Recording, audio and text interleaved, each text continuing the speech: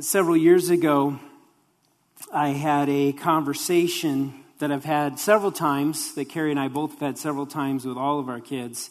This one was with our middle child, Caitlin. She was 3 years old at the time. She's 9 now. But she had been disobedient, and she'd been caught, thankfully. And she was about to be disciplined. And in our house, that may oftentimes means being spanked. And Carrie and I have made it a point with each of our children to teach them that when they do something wrong, discipline follows. Yet we are not disciplining them out of anger. That would be punishment. And we want to follow Christ's model for our lives. So we are disciplining them for their very best. We wanted them to understand that disciplining them was done for the reason that we love them. And we want the very best for them in life. Well, on this day, I was trying to explain this concept to a 3-year-old whose only concern was whether or not she was going to be spanked. If you have kids and you've gone through this process, you know, you try to have a conversation with them and they're just looking at you, nodding their head going, but I'm not going to get spanked, right? That's their only concern. And I'm trying to explain this to her, and I get to the end and I say, as I'm concluding my little story to her, and I say, so do you know what discipline shows? What it reveals? What am I explaining to you? And she, as she thinks about it, because this is what she's like, she really thinks about it, and she says, discipline is because I've done something wrong. And I said, no, that's true, but why am I disciplining you? The reason I'm disciplining you, what discipline shows, is it shows love. And her being this intense cynic that she is, she just had anger grow across her face, and she went, no, discipline is not love. She just couldn't wrap her brain around the concept that I could be disciplining her because of love. It was just foreign to her thought. It was foreign to her mind. She couldn't drink it in, and for 3-year-olds, they can't reconcile those two things, discipline being love. For a 3-year-old, for an immature mind, it's just so foreign to them. It's hard to get that for an immature 3-year-old. You might get the sense where I'm going there that even as adults, we have a hard time understanding how God's discipline for us can actually be loving. We get confused by it. God brings things into our lives and we're like, what's going on? I don't understand. Make it stop. I don't want to be spanked anymore. Just let me go. Let me live my life. We don't understand the paradox of discipline and love working together for our good. This is why God gives us His word and reminds us in Hebrews 12 that no discipline seems pleasant at the time, but painful. Later on, however, it produces a harvest of righteousness and peace for those who have been trained by it. Discipline equals righteousness and peace in our lives. Simultaneously, pain producing peace. These are paradoxes, though difficult, are a normal part of the Christian life that are seen throughout Scripture. Humility in Scripture equals exaltation. That's how the gospel works. Leadership equals humble service of those around us. Weakness, Paul tells us, that actually equals strength. Death equals life. God's word is training in us in these things so that we might grow in righteousness and peace. Because these are all a part of His all-wise, all good plan for your life and mine. This is God's wise plan for us. Hard times produce something good in you if you are trained by them. God planned it this way because He is wise. If you want to hear a $10 theological word, you've probably heard about omniscience and omnipotence. God being all wise is His omnisapience. You can go home and share that with your friends and be like, oh, omnisapient. Sound wise yourself. But God is all wise. And as we look at this concept of wisdom, we have to ask ourselves, well, what does that mean, though? What does it really mean to be wise? And A.W. Tozer, in his book, The Attributes of God, he describes God's wisdom in this way. It is God's ability to devise perfect ends and to achieve those ends by the most perfect means. In other words, God's wisdom is knowing what is the highest and best goal, and then knowing what is the highest and best means to produce that goal in His creation. When we look at God's word, that's what wisdom looks like. Knowing what the best thing is and knowing what the best way to get there is as well. That's wisdom. In Isaiah 40, God's wisdom is on display as Isaiah is directing our gaze to God's creation to assist us in just how glorious God's wisdom really is. He's looking at Israel and what God has done and what He's about to do to them as He's going to pour out His wrath upon them and bring them into exile. And now He's comforting His people as God is instructing Him. And He's saying, I want you to be comforted by these truths. And one of them is God's wisdom. This is a part of God's plan. He says in Isaiah 40:12, who has measured the waters in the hollow of His hand and marked off the heavens with a span, enclosed the dust of the earth in a measure and weighed the mountains in scales and the hills in a balance? Who has measured the Spirit of the Lord? Or what man shows Him counsel? Whom did He consult? And who made Him understand? Who taught Him the path of justice and taught Him knowledge and showed Him the way of understanding? What the prophet here is explaining as he is inspired by the Holy Spirit, that God's wisdom is so immense that even creation itself is trivial or simple or a small detail to God. He looked at all the creation and looked at the heavens and the earth, and He just went, yeah, there and there. Okay, yeah, let's put that down there and measure this out, this amount of water. It was trivial to Him. He needed no help. He knew exactly what He was going to do, and He knew exactly how to do it. And to be sure, we are awestruck when we look at the macro or the larger side of creation and study its vastness and its complexities. And we are blown away by it. But even more as we start to look at the micro side of creation, the smaller aspects of creation with its intricacies and the atomic structures that build everything around us. You look at the person sitting next to you. That person is made up of 80 to 100 trillion cells working together to allow you to hear my words, interpret them, and understand them. To allow you to pick your fingers up and go like this. You know how amazing that is? It's shocking, yet God has designed it all in His wise plan for creation.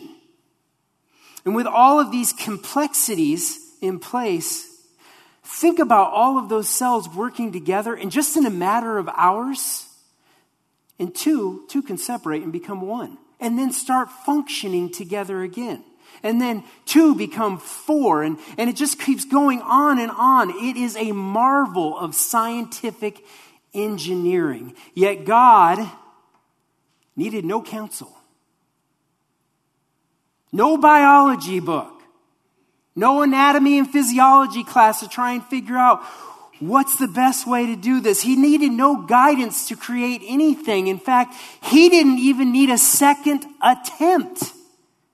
One time, boom, done. There it is. Just work. That's how wise our God is. We look at these things and we are blown away by the wisdom of God. But you know what is sadly hilarious about everything I just said? We are happy to leave the structure and purpose of creation in God's all-wise hands. But we are not happy to leave the structure and purposes of our lives in God's hands. Things happen in our lives and we get confused. We get thrown off. Things are going in a direction. We like the direction it's going in. And then all of a sudden something comes and bam, everything changes. And we take a step back and we're like, whoa, God. Are you sure you know what you're doing here? You sure you can handle this? Is this really what you had planned for me? I don't know if you know what you're doing anymore. Things were going really well. Things were all exactly the way that I wanted them to be. And then we, in our self-importance and in our confusion in our hearts and minds by what's going around us, begin to think maybe God needs a little bit of our input into the situation. Maybe he needs a little bit of counsel. Maybe he needs us to remind him how things should go when our finances or our relationships or our health doesn't go in the direction that we want it or think it should go. You're fine to help me to go like this, but what about my job? What about the unhappiness I have in my relationship? What about my struggle with this or that? What about these things? Are you sure you know what you're doing? And to these doubts, God reminds us that in Isaiah 55, a verse that we all know very well, my thoughts are not your thoughts.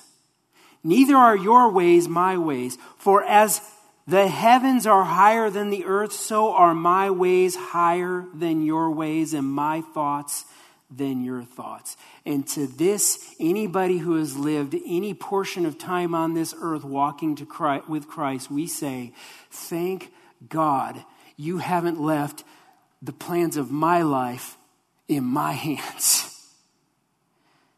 If you'd left it to me, not only would I make a shipwreck of my faith, I would make a shipwreck of my life. It would be a disaster, God. Thank you that your ways are not my ways. Thank you that you are the one in control and you are the one who has made the plan that I am walking in.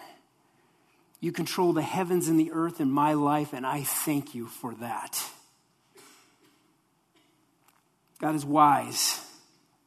He's shown us in creation, and he shows us in the cross itself.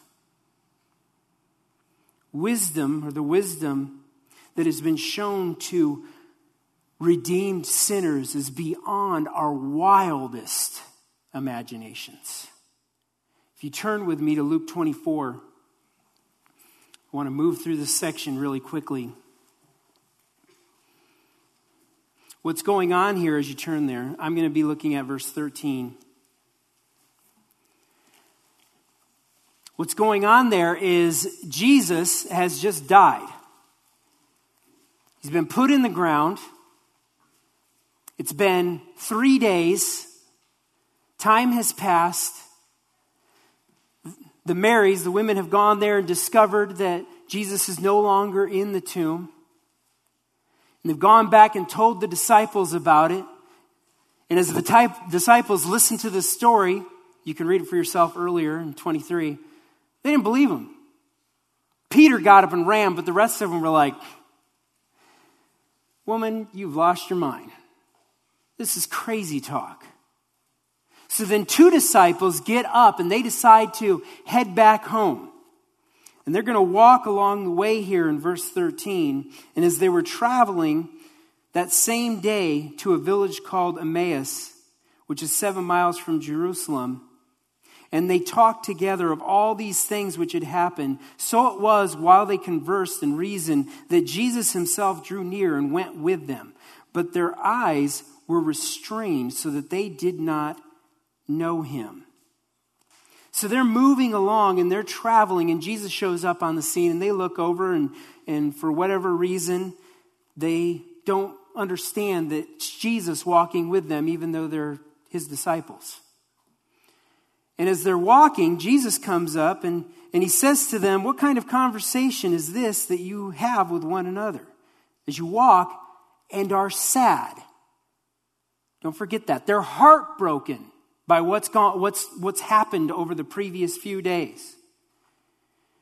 One of them, Cleopas, looks over at Jesus and says, are you a stranger to this land to not know all of the things that have happened in the few days? And I love this because Jesus responds with what I think is just a hilarious response. Here he's talking to Jesus and he looks at him and goes, what things? What are you talking about? I don't know. Hey, why don't you tell me all the stuff that has happened? And then Cleopas goes on and shares with them how Jesus had been crucified by the chief priests and laid in the ground, and the women had come to them and told them that the tomb was empty, and they're just lost and brokenhearted over everything that had happened. They go on and they say, we had hoped that this was the Messiah, that this was going to be the guy who was going to come and kick off Roman oppression and bring in the kingdom, and we were going to sit by his side and we were going to rule together, and just everything was going to be great. He was going to be right there with all the power, and I was going to be sitting right there with him, and we were just going to be happy. You should have seen this guy. He's healing people and he's creating food, and just think what he could have done to Caesar if he had just lived, and now he's dead. And we don't have any more hope. And our hearts are broken. They had a plan. They had an understanding of Jesus. It just wasn't God's plan. As we go on, Jesus goes on to open their eyes in verse 25, if you drop down there with me. He says, then Jesus said to them, O foolish ones, and slow of heart to believe in all that the prophets have spoken. Ought not the Christ to have suffered these things and to enter into his glory? And beginning at Moses, meaning Genesis, and all the prophets, he expounded to them in all the scriptures the things concerning himself. He went through all of scripture and he basically laid out God's plan for them. And you think about how shocking and awesome this must have been, as Jesus Christ himself opened his own word and displayed for these two men a plan far above their feeble wisdom could have conceived of. It was like Jesus is showing up like the parent, and here's these two men like the 3-year-old, and he's getting down on his knees and he's saying, let me help you see this. Let me explain this to you. This isn't by chance. This was God's plan for your life. Jesus, the Messiah, was to come, and he was supposed to die.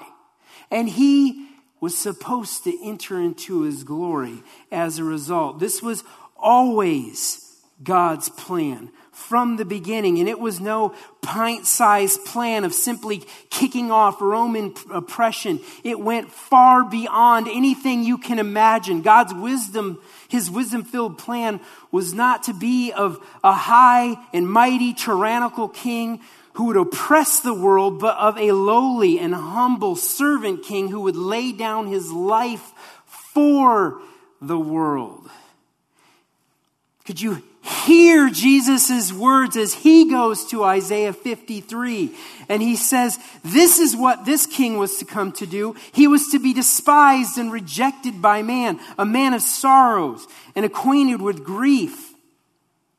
And we did, as it were, our faces from him. He was despised, and we did not esteem him. Surely he has borne our griefs and carried our sorrows. Yet we esteemed him stricken, smitten by God and afflicted. But he was wounded for our transgressions. He was bruised for our iniquities. The chastisement for our peace was upon him, and by his stripes we are healed. All we like sheep have gone astray. We have turned everyone to his own way. And the Lord has laid on him the iniquity of us all. This is what God's Messiah, God's anointed one, God's King would look like in his first coming. This was his plan. And it was shocking to his disciples. Shocking to them. But something changed in their hearts. If you're still with me in Luke 24, something happened. They arrived where they were at. They invited him in. They said, don't go any further. It's really late. Hang out with us. Have dinner with us. They sit down. Jesus breaks the bread. Somehow, supernaturally, their eyes are now open. And they went, you're Jesus. You're here. And then Jesus is, bam, he's gone. And now they're talking with each other. And they're thinking of everything that just transpired. They're drinking it all in, and they're remembering how sad they were, and all the plans that they thought were God's plan was really their interpretation, a faulty interpretation. And now Jesus has revealed it all to them. And in verse 32, they say to each other, did not our hearts burn within us while he talked to us on the road, while he opened to us the scriptures? Their sadness had turned to joy when they saw God's plan revealed. His plan in redemption revealed. And 2,000 years later, oh, how we rejoice that nothing has changed. As God reveals his plan to us, as he shows us the cross and shows us creation and says, do you see those things? That was my plan. Don't forget, before the foundations of the earth, I laid out a plan for you as well, that you would be sitting in this room this morning, hearing my gospel, understanding that I have laid down everything to give you life. Trust me. Place your faith in me. And as we meditate on the infinitely wise plan of God, our hearts cry out with the Apostle Paul as he wrote, oh, the depths and the riches and wisdom and knowledge of God. We fall down in awe at the greatest plan executed for the greatest goal that could be conceived of. That God would create a people out of sinners to bring glory to him. Through faith. Not by works, lest any man should boast. It was done by faith in what Christ did. And we rejoice. Now, I know we love stories like this, and we love them because in the end, because we all love the end, well, most of us love the end of stories where everything is wrapped up with a nice little neat bow, and we understand everything that happened, and everything makes sense, and we feel good about ourselves, and we feel good about the story and how it worked together. We love them because we're left with a deep sense of assurance that our Heavenly Father in his redemptive plan knows every situation that we face in life, no matter how confusing it might be. He knows the greatest goal of each situation, and he knows the best way to achieve those goals. And we like to hear those things. We like to be comforted by those things. But the reality of life doesn't always leave us feeling so secure. We also know that to be true.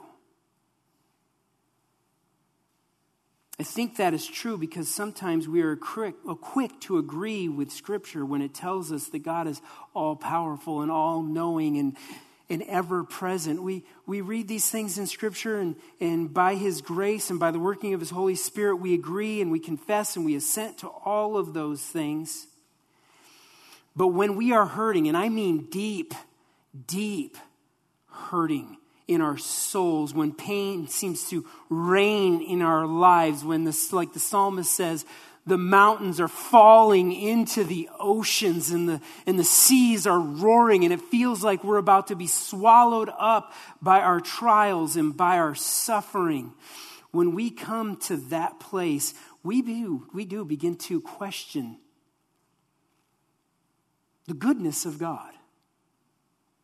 We begin to question how wise He is.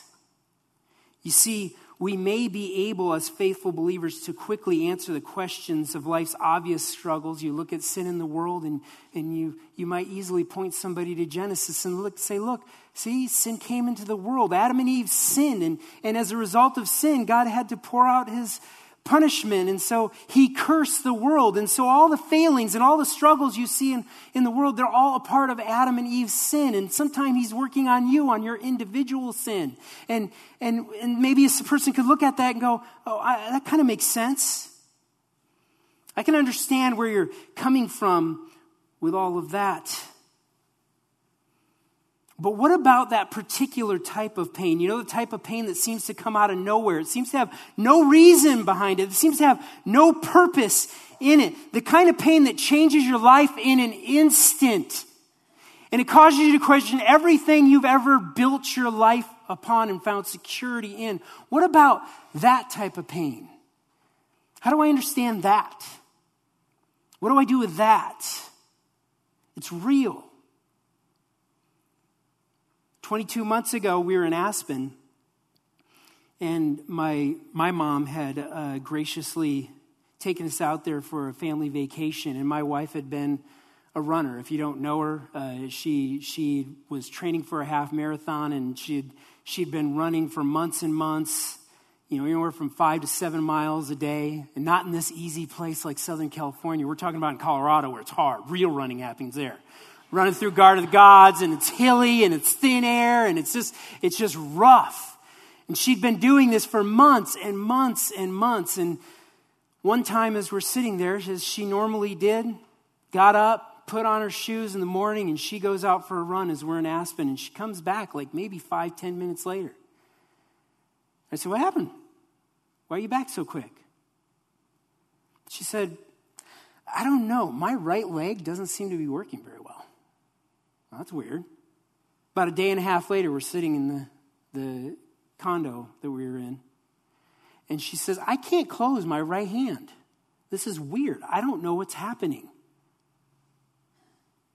Within 3 weeks, we were rushing to the hospital because she was continually, over and over again, stopping to breathe. Her body was so consumed with pain, she would pass out from it. She would be laying there, and I'm not talking about just like once in a while, like every couple of hours, she'd be laying there, and her entire body would seize up in pain, and she would scream out in pain. I'm doing this because this is what she would do. She's laying there, she'd pull up her arms, and her body would come forward, and her knees would come up, and she'd yell out in pain, and this would go on for maybe 10-15 minutes before she would just pass out and lay there. She would stay there for about maybe 40-45 minutes, get up, look around, and then anywhere from 15 minutes to 2 hours later, start the whole process all over again. And this went on and on and on. And 22 months later, it goes on and on and on. Now, by the grace of God, these episodes don't happen as often as they did in the first 7 months. They did happen for about 7 months. She would have 4 to 10 of them a day.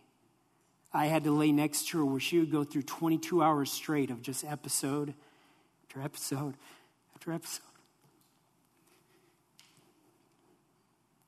And what do we do with that type of pain? What do you do when you know, I know God's word. I've been studying it most of my life, the majority of my life. I've been studying it, and I say, this is in God's hands. But I hate it. I don't want it anymore. I don't want this to continue on. And as we went through those first several days of doing this, it didn't get better. It actually got worse. We went to the hospital and we were sitting there and they go through and they start doing all their tests. And we have a doctor that comes in and says, you really need to go up to Denver. This is a good hospital, but the University of Colorado Hospital in Denver, that's where they have the real equipment. They got a lot of doctors up there, and they can really, really help you more than we can. I'm going to let you go because we can't help you. And so they let us go, and we went home. And we sat there. And as the night went on, slowly, Carrie became non-responsive.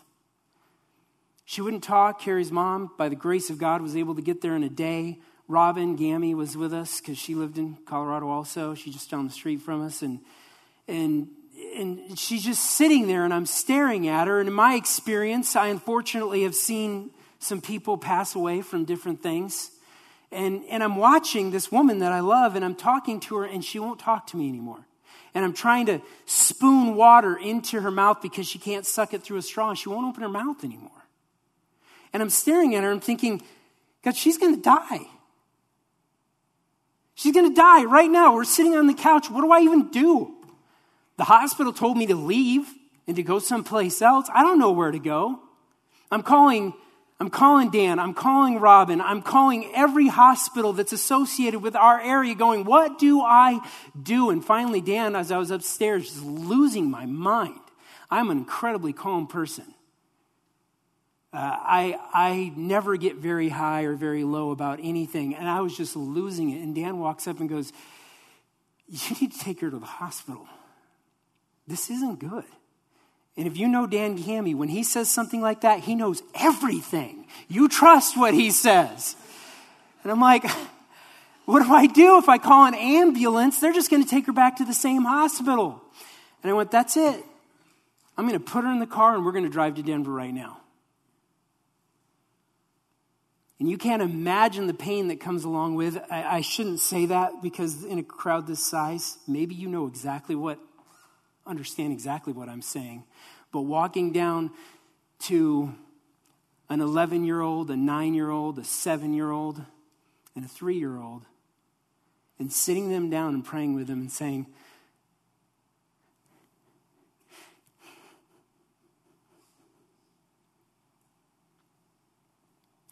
go upstairs and say goodbye to Mommy, because I don't know what's going to happen. I don't know what's going to happen. They know me. The other ones know me. I don't lie. They understood. They'd been watching her for days go through what she was going through, and they went, okay. And they went up and said goodbye, and I picked her up, and I put her in the car. Robin jumped in the van with us, and we drove to Denver. And I was driving in the car. This is coming from a man who spent years praying to God, please, God, whatever it takes to bring me closer to you and bring glory to yourself, do it. I don't care what it is. To whatever extent you want to bring me to bring glory to your name and to sanctify me from sin and just live a life fully dependent upon you. Do whatever that is. And I'm driving in the car and I'm praying and I'm telling God, except for this, not this. I don't care what your plan is. You're not allowed to take her. Except for her. She's the only one. God says, what about your kids? And them too. Throw them in. You can't do anything to them either. And the people that are really, really close to me, you can't do anything to them either. Everything except for these things that are really, really important to me. You can't touch these things. I don't care what your plan is.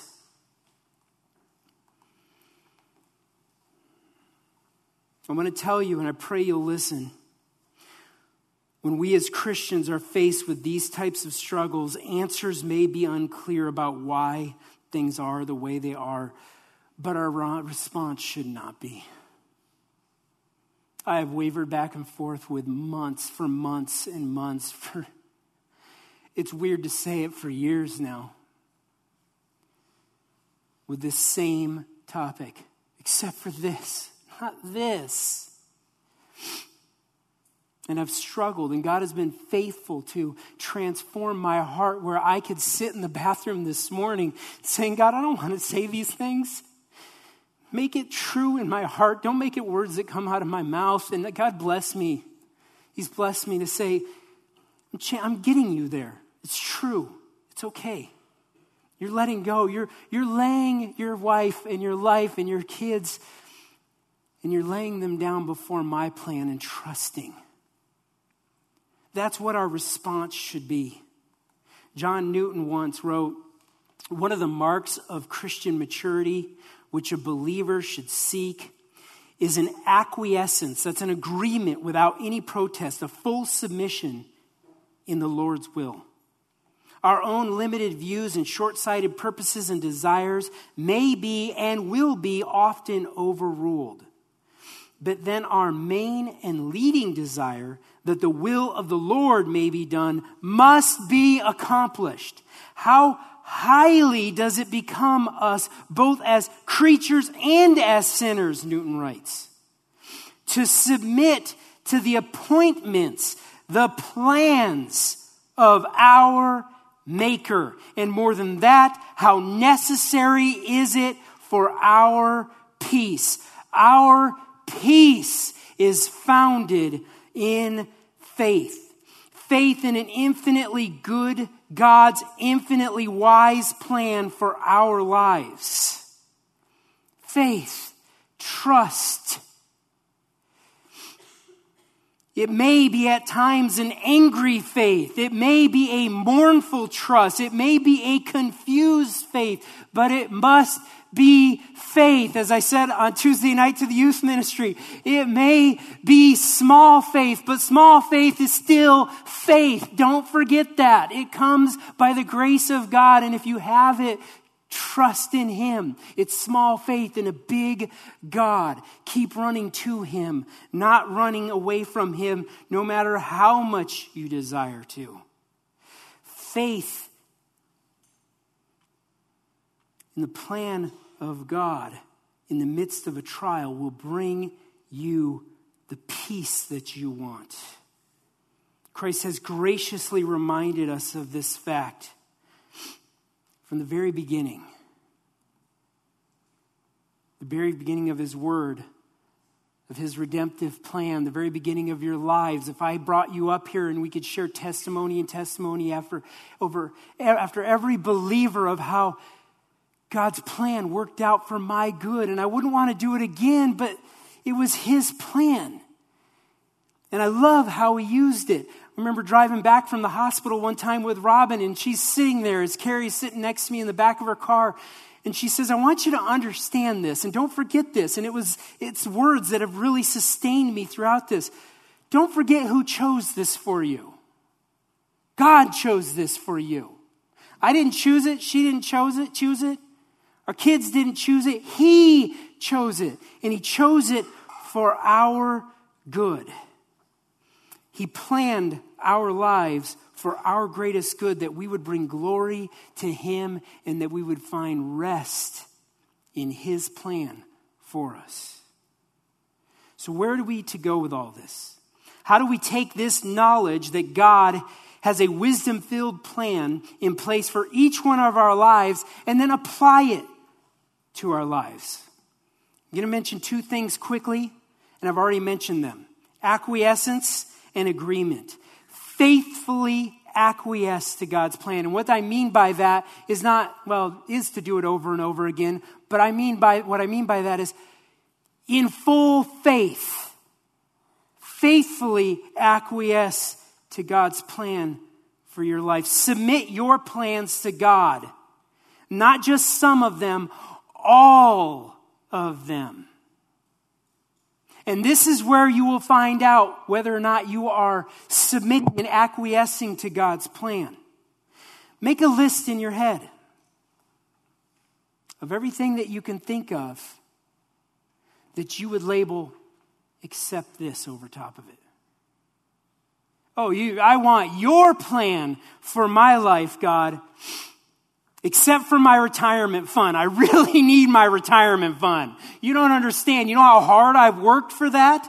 To get to this place, to get this kind of security? You can't touch that. You can't touch my finances except for those things. I'll trust you with everything else, except for my family, except for my health. You know how hard I've worked to feel like that? Not me, obviously. But for some of you out there, you know how hard I've worked to get to this place, and now randomly you just take it from me? Everything except for that. That is not trivial. That is very real. Everything except for what I truly identify myself as. A healthy person. A mom that's been big in our house. My wife identified herself as a mom, and not just a mom, this type of mom. So you could take the other stuff, except for this. We live like that as well. I live like that. Not just did I put under family and friends under the accept this category, and also my ministry. God, you've given me a gift to do this one thing. I've spent most of my life studying this to do this, and now it's all gone. I'm just going to take care of my wife. I can't do anything in the church anymore. And now we've got to move back to California after we've established ourselves in Colorado, and all these plans have been put into place, and it's moving in the direction that we've been waiting for it to happen, and it looked like your plan, and now that's just done. What do you want me to do with that? God, I trust that's your plan, and I'm telling you, this is how I've prayed many times. I trust it's your plan. You know what? I don't care what your plan is anymore. Because you can have everything except for this. I want this to look like what I want it to look like.